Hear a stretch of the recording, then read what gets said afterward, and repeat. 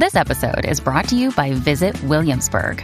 In Williamsburg, Virginia, there's never too much of a good thing. Whether you're a foodie, a golfer, a history buff, a shopaholic, an outdoor enthusiast, or a thrill seeker, you'll find what you came for here and more.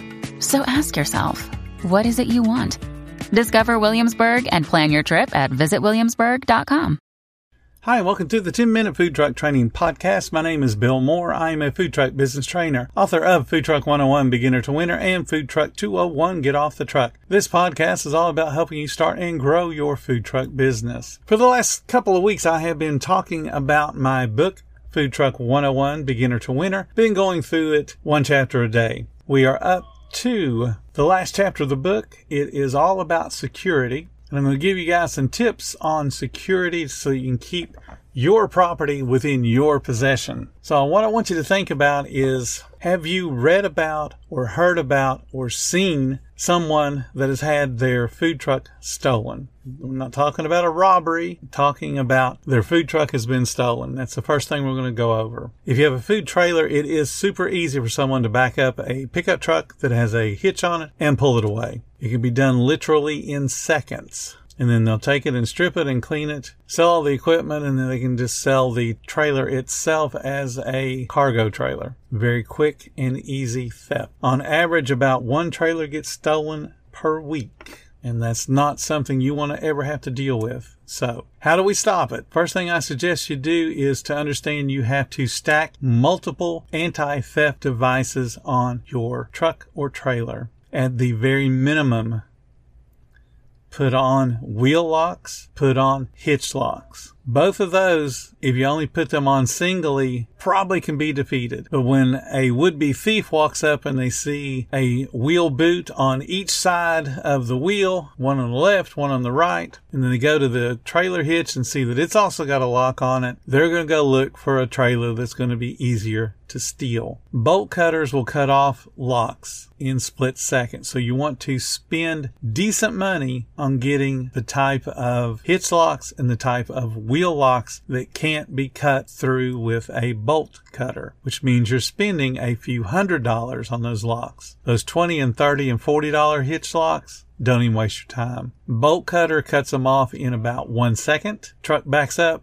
pulls it off, and your trailer is gone. And all you've done is waste $50. So spend money getting the $300 and $400 hitch locks and the $200 and $300 wheel locks. If you have an actual truck, get a disabling alarm so it audibly goes off and also disables the engine to where they can't start. I also suggest you put a GPS tracker on whether it's a truck or a trailer or even a hot dog cart. But I would put a GPS trailer on there, and then I would also put a sticker that lets the thieves know that there's GPS tracking on it, but I would put 2 trackers on it. One in a very obvious place, so when the thief finds it, they think, oh, I'll show this idiot. I'll put it in a dump truck that's going the opposite direction. And then you'll still have the one intact that you've hidden very well. So for a trailer now, I'm suggesting a hitch lock, a wheel lock, and GPS. For a truck, wheel locks, disabling alarm, and then a GPS. So that's 3 things you stacked on there. Just understand that the wheel locks and the hitch locks and the disabling alarm are deterrents. The GPS is just tracking for recovery. You want to make sure you invest in a very strong generator cage, and one, again, that also protects its locks so a bolt cutter can't cut through them. You'll want to make sure if you park overnight at a commissary, it's got security, has cameras, and it is going to take responsibility for your equipment. I would also suggest that you add cameras to your truck or to your trailer and then have those recorded somewhere else.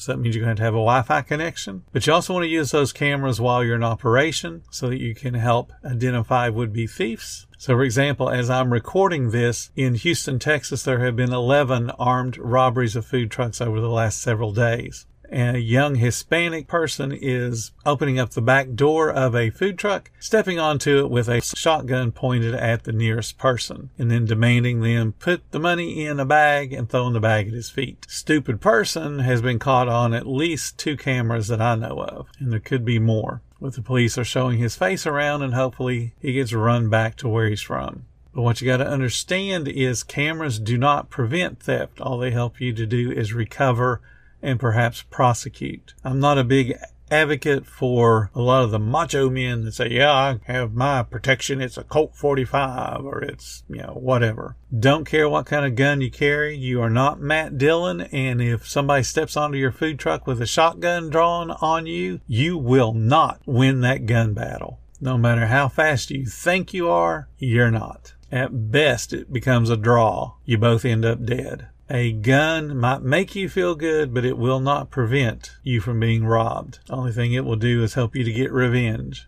I want to share a story with you guys about having security policies. I'll talk to you about how to deter the theft that happens when you're closed, but let's talk about when you're open. I mentioned the Houston, Texas problem, but it's also happened to me. I ran a Wendy's in Ocala, Florida in the late 80s. And that particular Wendy's was robbed. It's one on Archer Road in Gainesville, Florida. A guy came up to the back door, just knocked on the back door as if he was an employee, and someone let him in. And of course, that was the first mistake. The employee did not identify who was knocking at the back door. Just heard a knock, let him in. And the person came in, went straight to the manager's office and demanded he open the safe. And of course, the guy had a gun. And he proceeded to walk off with a couple of deposits and all the cash they had in the store, probably a couple $1,000s back then. Problem was, because the employee made it too easy for him to get in, they robbed the same manager about a month later, except this time they just watched for his car. When he pulled away, they knew what he was going to be doing. He was going to be going to the bank. So they basically stopped him in the parking lot of the bank and robbed him. And again, got a couple of deposits and a few $100s for change. So we probably made another couple $1,000. This same franchise, and it makes me think it was an inside job, a different store in Ocala on Pine Street was robbed during this same time. And this one was at closing. So now you have an opening, an early morning, and now a closing. And this one, the guy just hung out in the restaurant in the bathroom. No one checked the bathrooms when they locked the doors. Once the doors were locked, he proceeded to go back and rob everybody of all their change and money they had on them, plus the bank and the deposits from the store. But he was getting a little bit cocky and decided he was going to beat the employees because they weren't doing things fast enough for him. And so he proceeded to beat up the 21-year-old manager in front of the two closing employees, both female, and beat him with the butt of his gun and did quite a bit of significant damage to him. He was in the hospital for a few days, all over a little bit of money. So stay aware of your surroundings. Stay aware of people that seem to be casing your food truck, and then talk to everybody. Let them know that, hey, I'm aware you're out there. And if you feel the least bit worried, nervous, scared, upset, call the police. Just call 911, say, hey, I'm closing down my business. I'm getting ready to pull my trailer out. Would you send a car out here to help make sure I stay secure while I pull off this parking lot? And they will. They will send them out. If you're suspicious, then follow your gut. Don't put yourself in a situation where you or one of your employees is going to get hurt because you think, well, I'm carrying a 45 and I can prevent anything. Like I said, the best case scenario is you both end up dead. You stop the robber, but he also shoots you. So that's going to conclude. That's all 16 chapters of the book. It is how to get started with your business and be successful.